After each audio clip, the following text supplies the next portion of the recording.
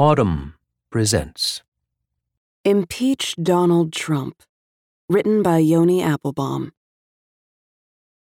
On January 20th, 2017, Donald Trump stood on the steps of the Capitol, raised his right hand, and solemnly swore to faithfully execute the office of President of the United States and, to the best of his ability, to preserve, protect, and defend the Constitution of the United States. He has not kept that promise. Instead, he has mounted a concerted challenge to the separation of powers, to the rule of law, and to the civil liberties enshrined in our founding documents. He has purposefully inflamed America's divisions.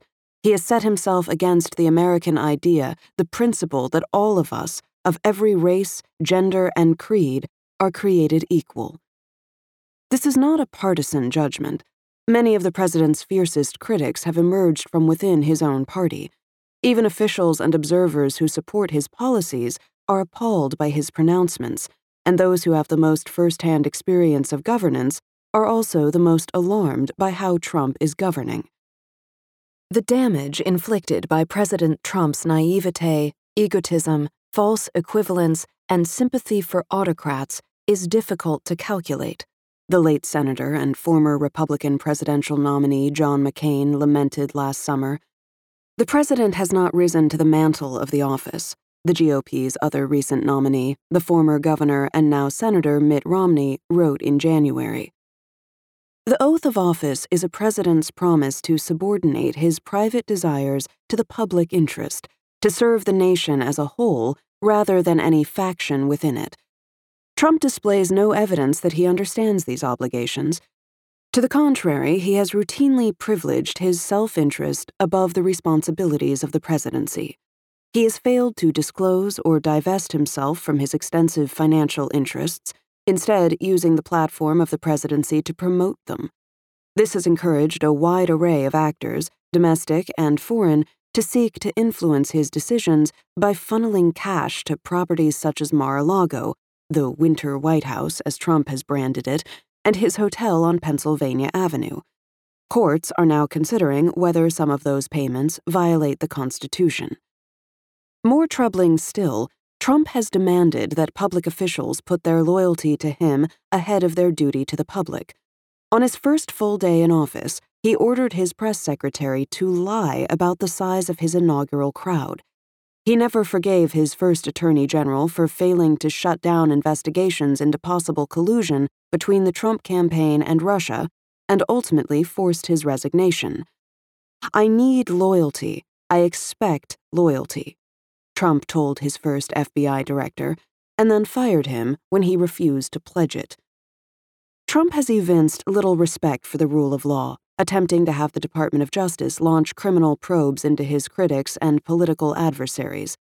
He has repeatedly attacked both Deputy Attorney General Rod Rosenstein and Special Counsel Robert Mueller. His efforts to mislead, impede, and shut down Mueller's investigation have now led the special counsel to consider whether the president obstructed justice. As for the liberties guaranteed by the Constitution, Trump has repeatedly trampled upon them. He pledged to ban entry to the United States on the basis of religion and did his best to follow through. He has attacked the press as the enemy of the people and barred critical outlets and reporters from attending his events. He has assailed Black protesters. He has called for his critics in private industry to be fired from their jobs. He has falsely alleged that America's electoral system is subject to massive fraud, impugning election results with which he disagrees as irredeemably tainted. Elected officials of both parties have repeatedly condemned such statements, which has only spurred the president to repeat them. These actions are, in sum, an attack on the very foundations of America's constitutional democracy. The electorate passes judgment on its presidents and their shortcomings every 4 years, but the framers were concerned that a president could abuse his authority in ways that would undermine the democratic process, and that could not wait to be addressed. So they created a mechanism for considering whether a president is subverting the rule of law or pursuing his own self-interest at the expense of the general welfare. In short, whether his continued tenure in office poses a threat to the republic. This mechanism is impeachment. Trump's actions during his first 2 years in office clearly meet and exceed the criteria to trigger this failsafe. But the United States has grown wary of impeachment. The history of its application is widely misunderstood, leading Americans to mistake it for a dangerous threat to the constitutional order. That is precisely backwards. It is absurd to suggest that the Constitution would delineate a mechanism too potent to ever actually be employed. Impeachment, in fact, is a vital protection against the dangers a president like Trump poses. And, crucially, many of its benefits, to the political health of the country, to the stability of the constitutional system, accrue irrespective of its ultimate result. Impeachment is a process, not an outcome, a rule-bound procedure for investigating a president, considering evidence, formulating charges, and deciding whether to continue on to trial. The fight over whether Trump should be removed from office is already raging and distorting everything it touches. Activists are radicalizing in opposition to a president they regard as dangerous. Within the government, unelected bureaucrats who believe the president is acting unlawfully are disregarding his orders or working to subvert his agenda. By denying the debate its proper outlet, Congress has succeeded only in intensifying its pressures. And by declining to tackle the question head-on, it has deprived itself of its primary means of reining in the chief executive. With a newly seated Democratic majority, the House of Representatives can no longer dodge its constitutional duty. It must immediately open a formal impeachment inquiry into President Trump and bring the debate out of the court of public opinion and into Congress, where it belongs. Democrats picked up 40 seats in the House of Representatives in the 2018 elections. Despite this clear rebuke of Trump, and despite all that is publicly known about his offenses, party elders remain reluctant to impeach him. Nancy Pelosi, the Speaker of the House, has argued that it's too early to talk about impeachment. Many Democrats avoided discussing the idea on the campaign trail, preferring to focus on health care. When, on the first day of the 116th Congress, a freshman representative declared her intent to impeach Trump and punctuated her comments with an obscenity, she was chastised by members of the old guard. Not just for how she raised the issue, but for raising it at all. In no small part, this trepidation is due to the fact that the last effort to remove an American president from office ended in political fiasco. When the House impeached Bill Clinton in 1998, his popularity soared. In the Senate, even some Republicans voted against convicting him of the charges. Pelosi and her antediluvian leadership team served in Congress during those fights 2 decades ago, and they seem determined not to repeat their rivals' mistakes. Polling has shown significant support for impeachment over the course of Trump's tenure, but the most favorable polls still indicate that it lacks majority support. To move against Trump now, Democrats seem to believe, would only strengthen the president's hand. Better to wait for public opinion to turn decisively against him and then use impeachment to ratify that view. This is the received wisdom on impeachment, the overlearned lesson of the Clinton years. House Republicans got out ahead of public opinion and turned a president beset by scandal into a sympathetic figure. Instead, Democrats intend to be a thorn in Trump's side.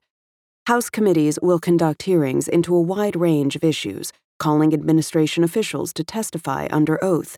They will issue subpoenas and demand documents, emails, and other information. The chair of the Ways and Means Committee has the power to request Trump's elusive tax returns from the IRS and, with the House's approval, make them public. Other institutions are already acting as brakes on the Trump presidency. To the president's vocal frustration, federal judges have repeatedly enjoined his executive orders. Robert Mueller's investigation has brought convictions of, or plea deals from, key figures in his campaign as well as his administration. Some Democrats are clearly hoping that if they stall for long enough, Mueller will deliver them from Trump, obviating the need to act themselves. But Congress can't outsource its responsibilities to federal prosecutors. No one knows when Mueller's report will arrive, what form it will take, or what it will say. Even if Mueller alleges criminal misconduct on the part of the president, under Justice Department guidelines, a sitting president cannot be indicted. Nor will the host of congressional hearings fulfill that branch's obligations. The view they will offer of his conduct will be both limited and scattershot, focused on discrete acts. Only by authorizing a dedicated impeachment inquiry can the House begin to assemble disparate allegations into a coherent picture, forcing lawmakers to consider both whether specific charges are true and whether the president's abuses of his power justify his removal. Waiting also presents dangers. With every passing day, Trump further undermines our national commitment to America's ideals, and impeachment is a long process. Typically, the House first votes to open an investigation. The hearings would likely take months, then votes again to present charges to the Senate. By delaying the start of the process in the hope that even clearer evidence will be produced by Mueller or some other source, lawmakers are delaying its eventual conclusion. Better to forge ahead, weighing what is already known and incorporating additional material as it becomes available. Critics of impeachment insist that it would diminish the presidency, creating an executive who serves at the sufferance of Congress. But defenders of executive prerogatives should be the first to recognize that the presidency has more to gain than to lose from Trump's impeachment. After a century in which the office accumulated awesome power, Trump has done more to weaken executive authority than any recent president. The judiciary now regards Trump's orders with a jaundiced eye, creating precedents that will constrain his successors.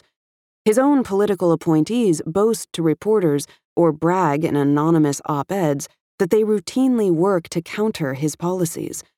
Congress is contemplating actions on trade and defense that will hem in the president.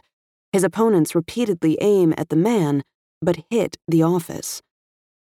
Democrats' fear that impeachment will backfire on them is likewise unfounded. The mistake Republicans made in impeaching Bill Clinton wasn't a matter of timing.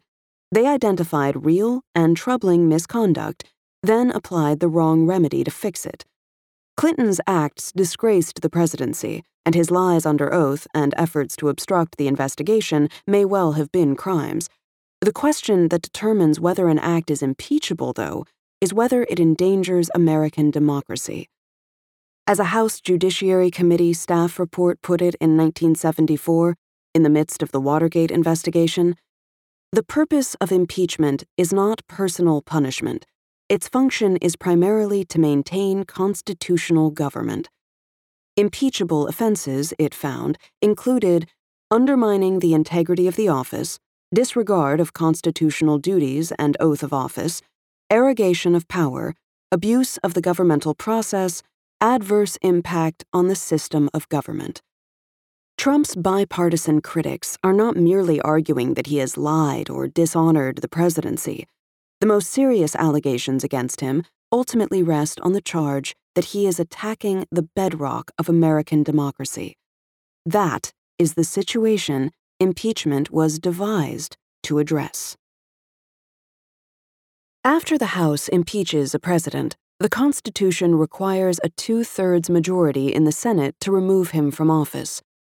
Opponents of impeachment point out that, despite the greater severity of the prospective charges against Trump, there is little reason to believe the Senate is more likely to remove him than it was to remove Clinton. Indeed, the Senate's Republican majority has shown little will to break with the president, though that may change. The process of impeachment itself is likely to shift public opinion, both by highlighting what's already known and by bringing new evidence to light. If Trump's support among Republican voters erodes, his support in the Senate may do the same. One lesson of Richard Nixon's impeachment is that when legislators conclude a presidency is doomed, they can switch allegiances in the blink of an eye. But this sort of vote counting, in any case, misunderstands the point of impeachment. The question of whether impeachment is justified should not be confused with the question of whether it is likely to succeed in removing a president from office. The country will benefit greatly regardless of how the Senate ultimately votes. Even if the impeachment of Donald Trump fails to produce a conviction in the Senate, It can safeguard the constitutional order from a president who seeks to undermine it. The protections of the process alone are formidable. They come in 5 distinct forms. The first is that once an impeachment inquiry begins, the president loses control of the public conversation. Andrew Johnson, Richard Nixon, and Bill Clinton each discovered this, much to their chagrin. Johnson, the irascible Tennessee Democrat who succeeded to the presidency in 1865 upon the assassination of Abraham Lincoln, quickly found himself at odds with the Republican Congress.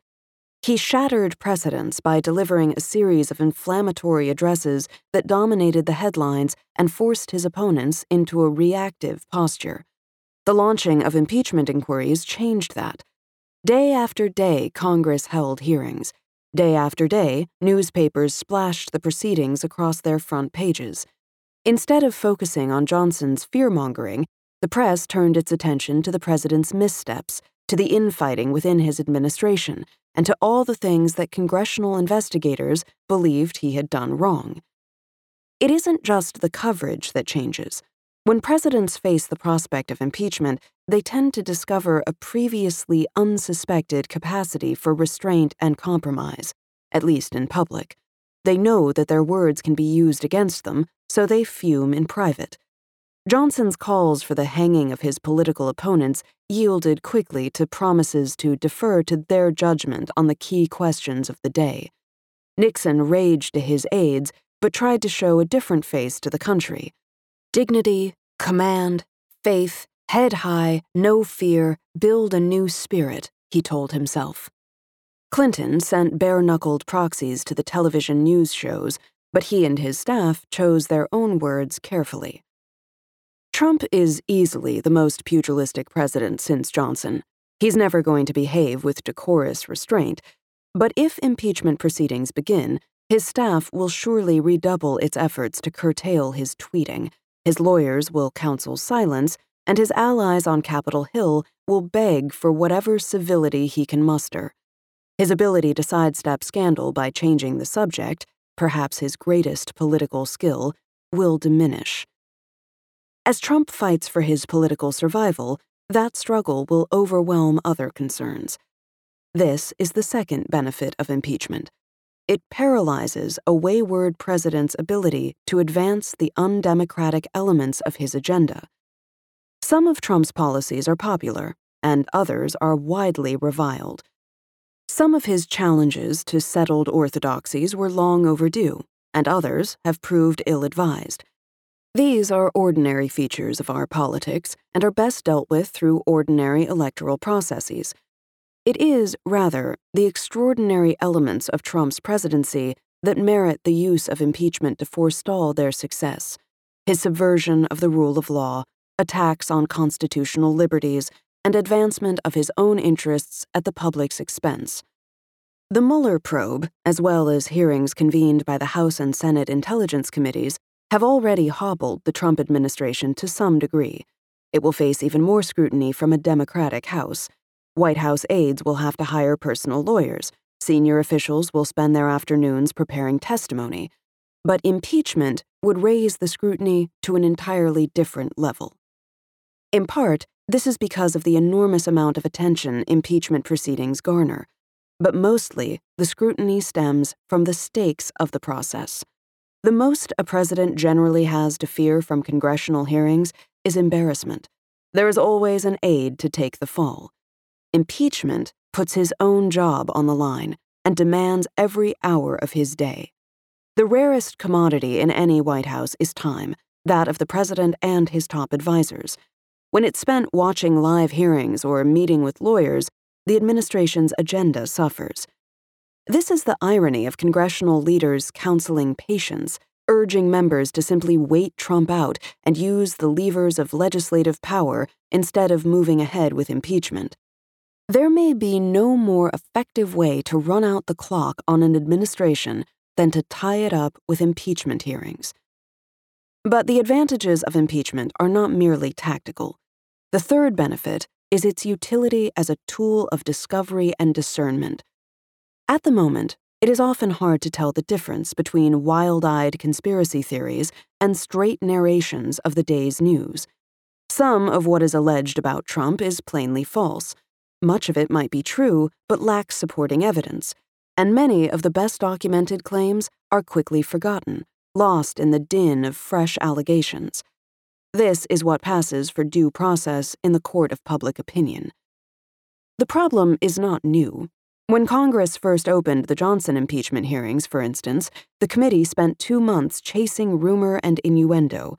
It heard allegations that Johnson had sent a secret letter to former Confederate President Jefferson Davis, that he had associated with a disreputable woman and, through her, sold pardons, that he had transferred ownership of confiscated railroads as political favors, even that he had conspired with John Wilkes Booth to assassinate Abraham Lincoln. The congressman who made that last claim was forced to admit to the committee pursuing impeachment that what he possessed was not that kind of evidence which would satisfy the great mass of men. He had simply based the accusation on his belief that every vice president who succeeds to the highest office murders his predecessor. There was public value, though, in these investigations. The charges had already been leveled. They were circulating and shaping public opinion. Spread by a highly polarized partisan press, they could not be dispelled or disproved. But once Congress initiated the process of impeachment, the charges had to be substantiated, and that meant taking them from the realm of rhetoric into the province of fact. Many of the claims against Johnson failed to survive the journey. Those that did eventually helped form the basis for his impeachment. Separating them out was crucial. The process of impeachment can also surface evidence.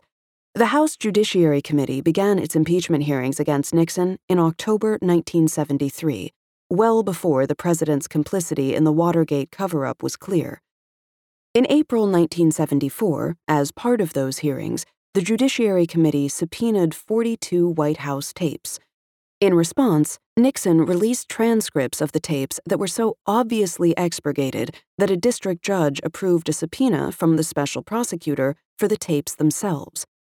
That demand, in turn, eventually produced the so-called smoking gun tape, a recording of Nixon authorizing the CIA to shut down the FBI's investigation into Watergate. The evidence that drove Nixon from office thus emerged as a consequence of the impeachment hearings. It did not spark them. The only way for the House to find out what Trump has actually done and whether his conduct warrants removal is to start asking. That is not to say that impeachment hearings against Trump would be sober and orderly. The Clinton hearings were something of a circus, and the past 2 years on Capitol Hill suggest that any Trump hearings will be far worse. The president's stalwart defenders are already attacking the integrity of potential witnesses and airing their own conspiracy theories. An attempt to smear Mueller with sexual misconduct claims collapsed spectacularly in October. His accusers, meanwhile, hurl epithets and invective. In Congress, Trump's most committed detractors might be tempted to follow the bad example of the Clinton impeachment, when, instead of conducting extensive hearings to weigh potential charges, House Republicans short-circuited the process, taking the independent counsel's conclusions, rushing them to the floor, and voting to impeach in a lame duck session. Trump's opponents need to put their faith in the process, empowering a committee to consider specific charges, weigh the available evidence, and decide whether to proceed. Hosting that debate in Congress yields a fourth benefit: diffusing the potential for an explosion of political violence. This is a rationale for impeachment first offered at the Constitutional Convention in 1787. What was the practice before this in cases where the chief magistrate rendered himself obnoxious? Benjamin Franklin asked his fellow delegates. Why, recourse was had to assassination, in which he was not only deprived of his life, but of the opportunity of vindicating his character. A system without a mechanism for removing the chief executive, he argued, offered an invitation to violence. Just as the courts took the impulse toward vigilante justice and safely channeled it into the protections of the legal system, Impeachment took the impulse toward political violence and safely channeled it into Congress. Nixon's presidency was marked by an upsurge in political terrorism. In just its first 16 months, 4,330 bombings claimed 43 lives. As the Vietnam War wound down and the militant left began to lose its salience, it made opposition to the president its new rallying cry. Impeach Nixon and jail him for his major crimes, the Weather Underground demanded in its manifesto Prairie Fire in July 1974. Nixon merits the people's justice. But that seemingly radical demand, intended to expose the inadequacy of the regular constitutional order, ironically proved the opposite point. By the end of the month, the House Judiciary Committee had approved 3 articles of impeachment. In early August, Nixon resigned. The ship of state, it turned out, had the capacity to right itself. The Weather Underground continued its slide into irrelevance, and political violence eventually receded. The current moment is different, of course. Today, the left is again radicalizing, but the overwhelming majority of political violence is committed by the far right, albeit on a considerably smaller scale than in the Nixon era. Trump himself has warned that the people would revolt if he were impeached, a warning that echoes earlier eras. When Congress debated impeachment in 1868, some likewise predicted that it would provoke Andrew Johnson's most ardent supporters to violence. We are evidently on the eve of a revolution that may, should an appeal be taken to arms, be more bloody than that inaugurated by the firing on Fort Sumter, warned the Boston Post. The predictions were wrong then, as Trump's are likely wrong now. The public understood that once the impeachment process began, the real action would take place in Congress and not in the streets. Johnson knew that inciting his supporters to violence would erode congressional support just when he needed it most. That seems the most probable outcome today as well. If impeached, Trump would lose the luxury of venting his resentments before friendly crowds, stirring their anger. His audience, by political necessity, would become a few dozen senators in Washington. And what if the Senate does not convict Trump? The fifth benefit of impeachment is that, even when it fails to remove a president, it severely damages his political prospects. Johnson, abandoned by Republicans and rejected by Democrats, did not run for a second term. Nixon resigned, and Gerald Ford, his successor, lost his bid for re-election. Clinton weathered the process and finished out his second term, but despite his personal popularity, he left an electorate hungering for change. Many, including Al Gore, think that the impeachment cost Gore the election. Paul Rosenzweig, a former senior member of independent counsel Kenneth Starr's team, told me. So it has consequences and resonates outside the narrow 4 corners of impeachment. If Congress were to impeach Trump, whatever short-term surge he might enjoy as supporters rallied to his defense, his long-term political fate would likely be sealed. In these 5 ways, shifting the public's attention to the president's debilities, tipping the balance of power away from him, skimming off the froth of conspiratorial thinking, moving the fight to a rule-bound forum, and dealing lasting damage to his political prospects, the impeachment process has succeeded in the past. In fact, it's the very efficacy of these past efforts that should give Congress pause. It's a process that should be triggered only when a president's betrayal of his basic duties requires it. But Trump's conduct clearly meets that threshold. The only question is whether Congress will act. Here is how impeachment would work in practice. The Constitution lays out the process clearly, and 2 centuries of precedent will guide Congress in its work. The House possesses the sole power of impeachment, a procedure analogous to an indictment. Traditionally, this has meant tapping a committee to summon witnesses, subpoena documents, hold hearings, and consider the evidence. The committee can then propose specific articles of impeachment to the full House. If a simple majority approves the charges, they are forwarded to the Senate. The Chief Justice of the United States presides over the trial. Members of the House are designated to act as managers or prosecuting attorneys. If 2/3 of the senators who are present vote to convict, the president is removed from office. If vote falls short, he is not. Although the process is fairly clear, the founders left us only vague instructions about when to implement it. The Constitution offers a short, cryptic list of the offenses that merit the impeachment and removal of federal officials: treason, bribery, or other high crimes and misdemeanors. The first two items are comparatively straightforward. The Constitution elsewhere specifies that treason against the United States consists only in levying war against the country or in giving the country's enemies aid and comfort. As proof, it requires either the testimony of 2 witnesses or confession in open court. Despite the appalling looseness with which the charge of treason has been bandied about by members of Congress past and present, no federal official, much less a president, has ever been impeached for it. Even the darkest theories of Trump's alleged collusion with Russia seem unlikely to meet the Constitution's strict definition of that crime. Bribery, similarly, has been alleged only once, and against a judge, not a president. It is the third item on the list, high crimes and misdemeanors, on which all presidential impeachments have hinged. If the House begins impeachment proceedings against Donald Trump, the charges will depend on this clause, but Congress will first need to decide what it means. At the Constitutional Convention, an early draft included treason, bribery, and corruption, but it was shorn of that last item by the time it arrived on the floor. George Mason of Virginia spoke up. "Why is the provision restrained to treason and bribery only?" he asked, according to James Madison's notes.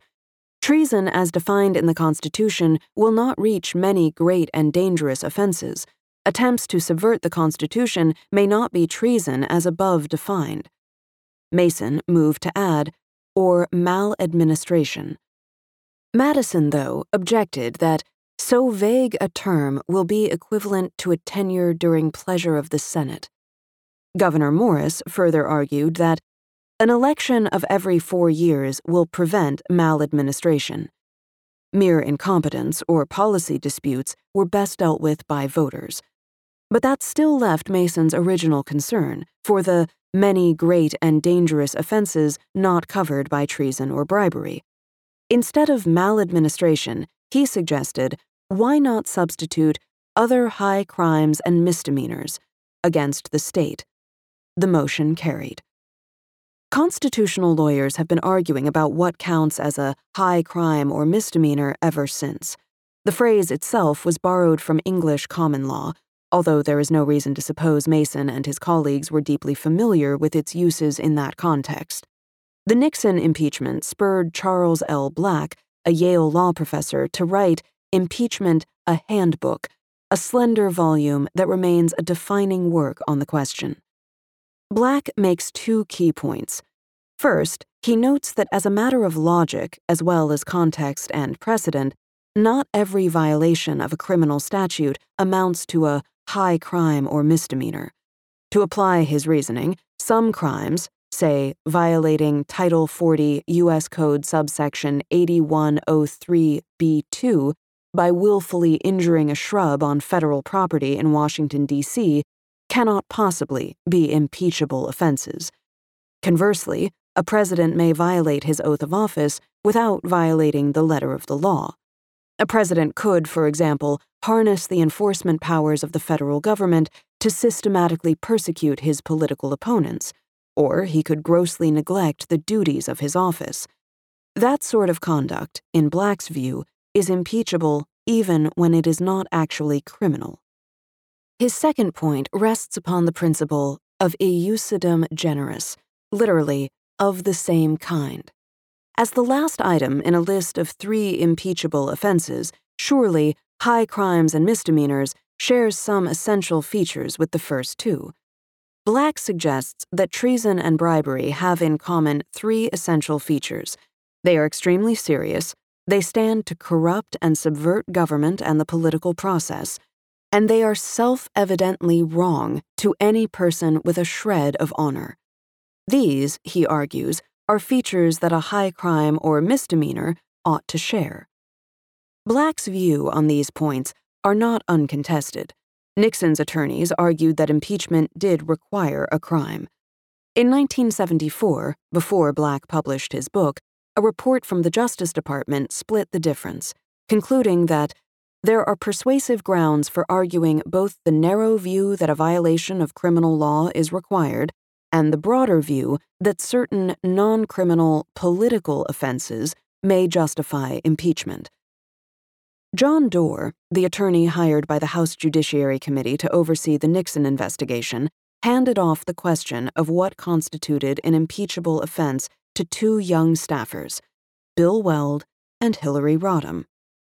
They determined that the answers they were seeking were to be found not in old case law, but in the public debates that raged around past impeachment efforts. The memo Weld and Rodham helped produce drew on that context and sided with Black.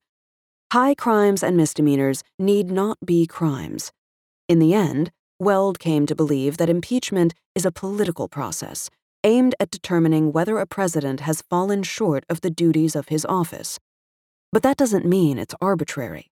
In fact, the Nixon impeachment left Weld with a renewed faith in the American system of government. The wheels may grind slowly, he later reflected, but they grind pretty well.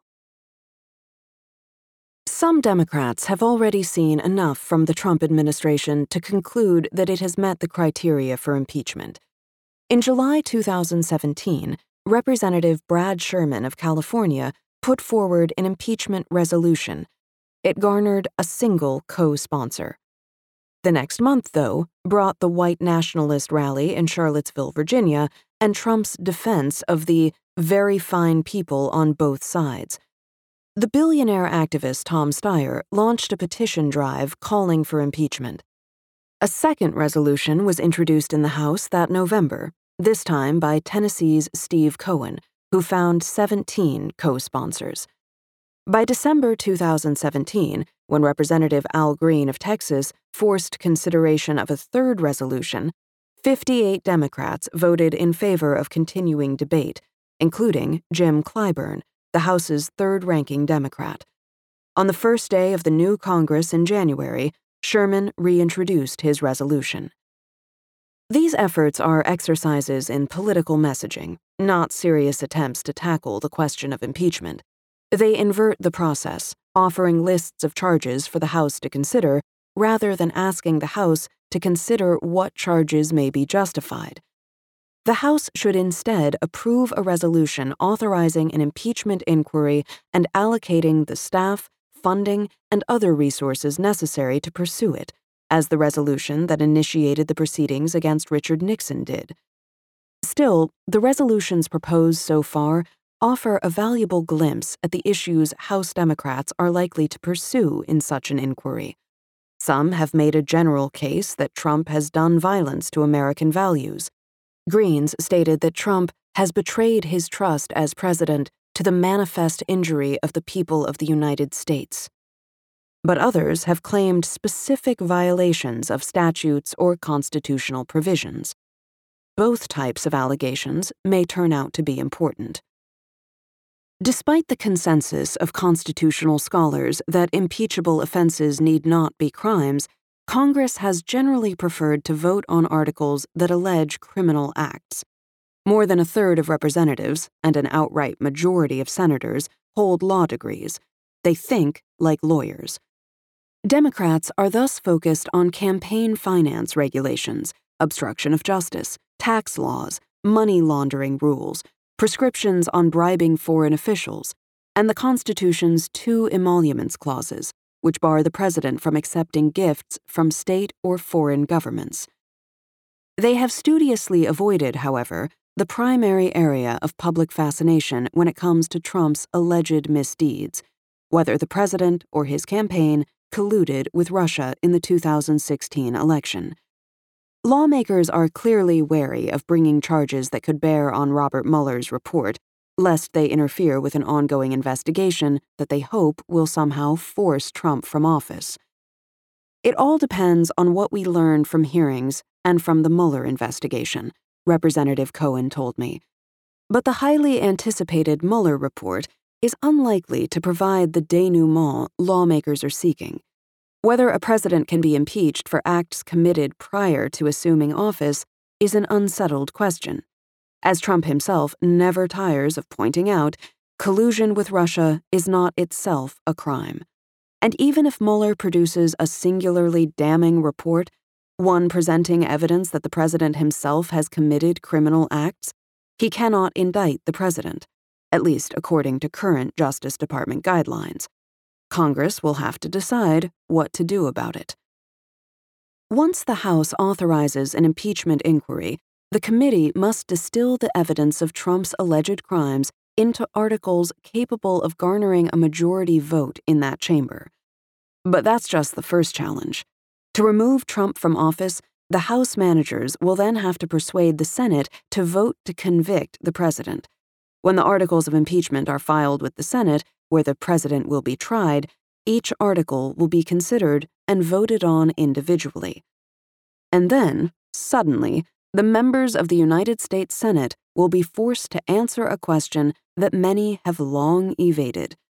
Is the president fit to continue in office?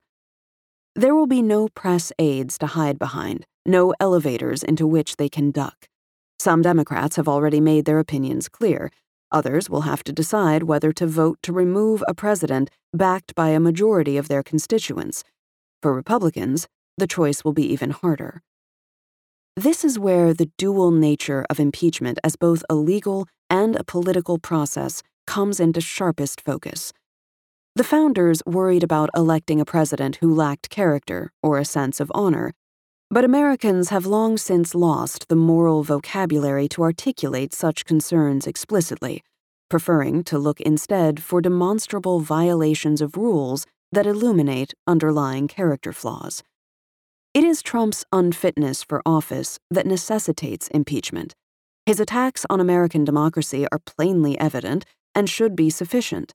But some Republican senators may continue to dismiss the more sweeping claims against the president, particularly where no statutory crimes attach. And so, the strength of the evidence supporting narrower charges, such as obstruction of justice and campaign finance violations, may ultimately determine his fate. If the committee can substantiate these charges, it will place even the most reluctant senators in a bind. When the moment finally comes to cast their vote and the world is watching, how many will acquit the president of things he has clearly done? The closest the Senate has ever come to removing a president was in 1868, after Andrew Johnson was impeached on 11 counts. Remembered today as a lamentable exercise in hyper-partisanship, in fact, Johnson's impeachment functioned as the founders had intended, sparing the country from the further depredations of a president who had betrayed his most basic responsibilities. We need to recover the real story of Johnson's impeachment, because it offers the best evidence that the current president, too, must be impeached. The case before the United States in 1868 bears striking similarities to the case before the country now, and no president in history more resembles the 45th than the 17th. The President of the United States, E.P. Whipple wrote in this magazine in 1866, has so singular a combination of defects for the office of a constitutional magistrate that he could have obtained the opportunity to misrule the nation only by a visitation of Providence. Insincere as well as stubborn, cunning as well as unreasonable, vain as well as ill-tempered, greedy of popularity as well as arbitrary in disposition, veering in his mind as well as fixed in his will, he unites in his character the seemingly opposite qualities of demagogue and autocrat. Johnson, he continued, was egotistic to the point of mental disease and had become the prey of intriguers and sycophants. Whipple was among Johnson's more verbose critics, but hardly the most scathing. A remarkable number of Americans looked at the president and saw a man grossly unfit for office. Johnson, a Democrat from a Civil War border state, had been tapped by Lincoln in 1864 to join him on a national unity ticket. A fierce opponent of the slaveholding elite and a self-styled champion of the white yeomanry, Johnson spoke to voters skeptical of the Republican Party's progressive agenda. He horrified much of the East Coast establishment, but his raw, even profane style appealed to many voters. The National Union Party, seeking the destruction of slavery and the Confederacy, swept to victory. No one ever thought Johnson would be president. Then, in 1865, Booth's bullet put him in office. The end of the war exposed how different Johnson's own agenda was from the policies favored by Lincoln. Johnson wanted to reintegrate the South into the Union as swiftly as possible, devoid of slavery, but otherwise little changed. Most congressional Republicans, by contrast, wanted to seize the moment to build a new social order in the South, enshrining equality and protecting civil rights. Johnson sought to restore America as it had been, while the Republicans hoped to make it more perfect. The two visions were irreconcilable. As the feud deepened, each side pushed its commitments to their logical extremes. Congressional Republicans approved the 14th Amendment, voted to enlarge the role of the Freedmen's Bureau, and passed the Civil Rights Act.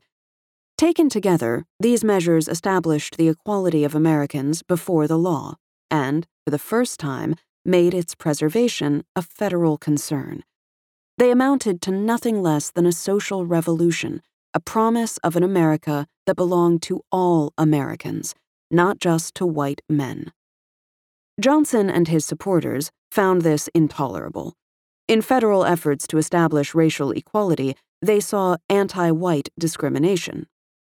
Johnson vetoed the Civil Rights Act, insisting that the distinction of race and color is by the bill made to operate in favor of the colored and against the white race.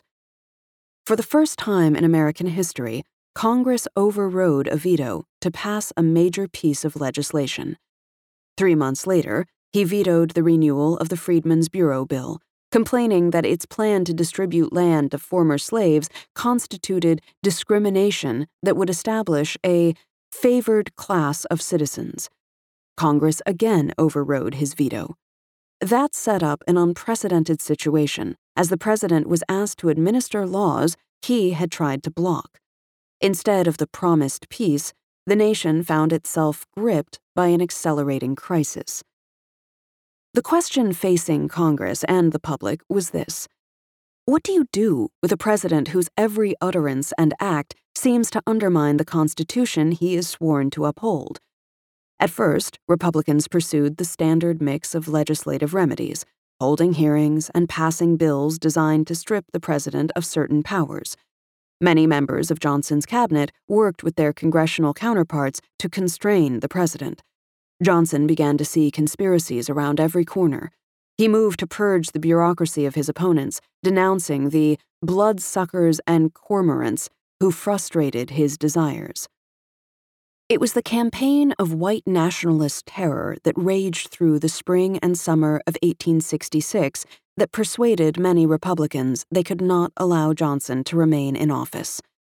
In Tennessee, where Johnson had until the year before served as military governor, a white mob opposed to black equality rampaged through the streets of Memphis in May, slaughtering dozens of people as it went. July brought a second massacre, this one in New Orleans, where efforts to enfranchise black voters sparked a riot. A mob filled with police, firemen, armed youths, and Confederate veterans shot, stabbed, bludgeoned, and mutilated dozens, many of them black veterans of the Union Army. Johnson chose not to suppress the violence, using fear of disorder to build a constituency more loyal to him than to either party. Congress opened impeachment hearings. The process unfolded in fits and starts over the next year and a half, as Johnson's congressional opponents searched vainly for some charge that could gain the support of a majority of the House. Then, Johnson handed it to them by firing his Secretary of War, defying a law passed in part to stop him from undermining Reconstruction. The House passed 11 articles of impeachment, forcing Johnson to stand trial before the Senate. But the effort fell short by a single vote. When Johnson's supporters learned that he had been spared, they were ecstatic. In Milwaukee, they careened down the street in a wagon, shouting for Johnson and liberty, sharing a keg of beer. In Boston and in Hartford, Connecticut, they fired 100-gun salutes. In Dearborn, Michigan, they settled for 19 guns and bonfires. We have stood for the last few months upon the verge of a precipice, a dark abyss of anarchy yawning at our feet, the Maryland Democrat Stephenson Archer said, sketching an alternative result whereby dark-skinned fiends and white-faced, white-livered vampires might rule and riot on the little blood they could still suck out by fastening on helpless throats. But the euphoria proved short-lived. The New York Times urged Johnson's supporters to look at the bigger picture. Congress has assumed control of the whole matter of Reconstruction and will assert and exercise it. Any effort to wrest control back from the House and Senate was held in check by the specter of another impeachment, which haunted Johnson's remaining months in office. The Democrats took up Johnson's political cause. Their convention theme in 1968 was, "This is a white man's country, let white men rule." But when the politically damaged Johnson made a bid for the Democratic nomination, "Why should they not take me up?" he was refused. Ulysses S. Grant won on the Republican ticket and threw the full force of the Army behind the project of Reconstruction. Johnson went home to Tennessee. If the goal of impeachment was to frustrate Johnson's efforts to make America a white man's country again, it was an unqualified success. Instead of being remembered as a triumph, however, in the years that followed, it was memorialized as a failure. Defending the impeachment on substantive grounds required believing that all people born in the United States, white and black alike, deserved the same civil liberties. And a decade later, America changed its mind about that, abandoning the project of Reconstruction and reneging on its promise of civil rights for African Americans. Johnson had said he was fighting to preserve a white man's government, and for the next century, that's what the country largely had. Robbed of its animating force, the bill of particulars against Johnson began to seem hollow, petty, and misguided. How could it have been proper to impeach a president for undermining the Constitution's guarantee of equality when the nation as a whole had subsequently done the same? The chorus of experts who now present Johnson's impeachment as an exercise in raw partisanship are not learning from history, but rather erasing it. Johnson used his office to deny the millions freed from bondage the equality that God had given them and that the Constitution guaranteed. To deny the justice of Johnson's impeachment is to affirm the justice of his acts. If his impeachment was partisan, it was because one party had been formed to defend the freedom of man, and the other had not yet reconciled itself to that proposition. The senators who voted against convicting Johnson insisted that they were standing on principle and upholding the Constitution. Yet some of the same lawmakers who expended so much effort defending the prerogatives of the presidency simultaneously turned a blind eye to the gross civil rights violations that pervaded the South. Their deep concern for constitutional niceties with respect to the president gave way to willful indifference when blacks were the ones who were systematically and violently deprived of their rights. It was a bitter irony. The impeachment proceedings were greeted with alarm by those who feared they would destroy the Constitution. In the end, though, it was the regular process of government that eventually ratified Jim Crow, the most outrageous abrogation of constitutional protections in the nation's history. Impeachment drew the United States closer to living up to its ideals, if only fleetingly, by rallying the public against Johnson's assault on the Constitution. Today, the United States once more confronts a president who seems to care for only some of the people he represents, who promises his supporters that he can roll back the tide of diversity, who challenges the rule of law, and who regards constitutional rights and liberties as disposable. Congress must again decide whether the greater risk lies in executing the Constitution as it was written, or in deferring to voters to do what it cannot muster the courage to do itself. The gravest danger facing the country is not a Congress that seeks to measure the president against his oath. It is a president who fails to measure up to that solemn promise. If you enjoyed this production, find the best long-form articles read aloud in the Autumn app, available now for iPhone.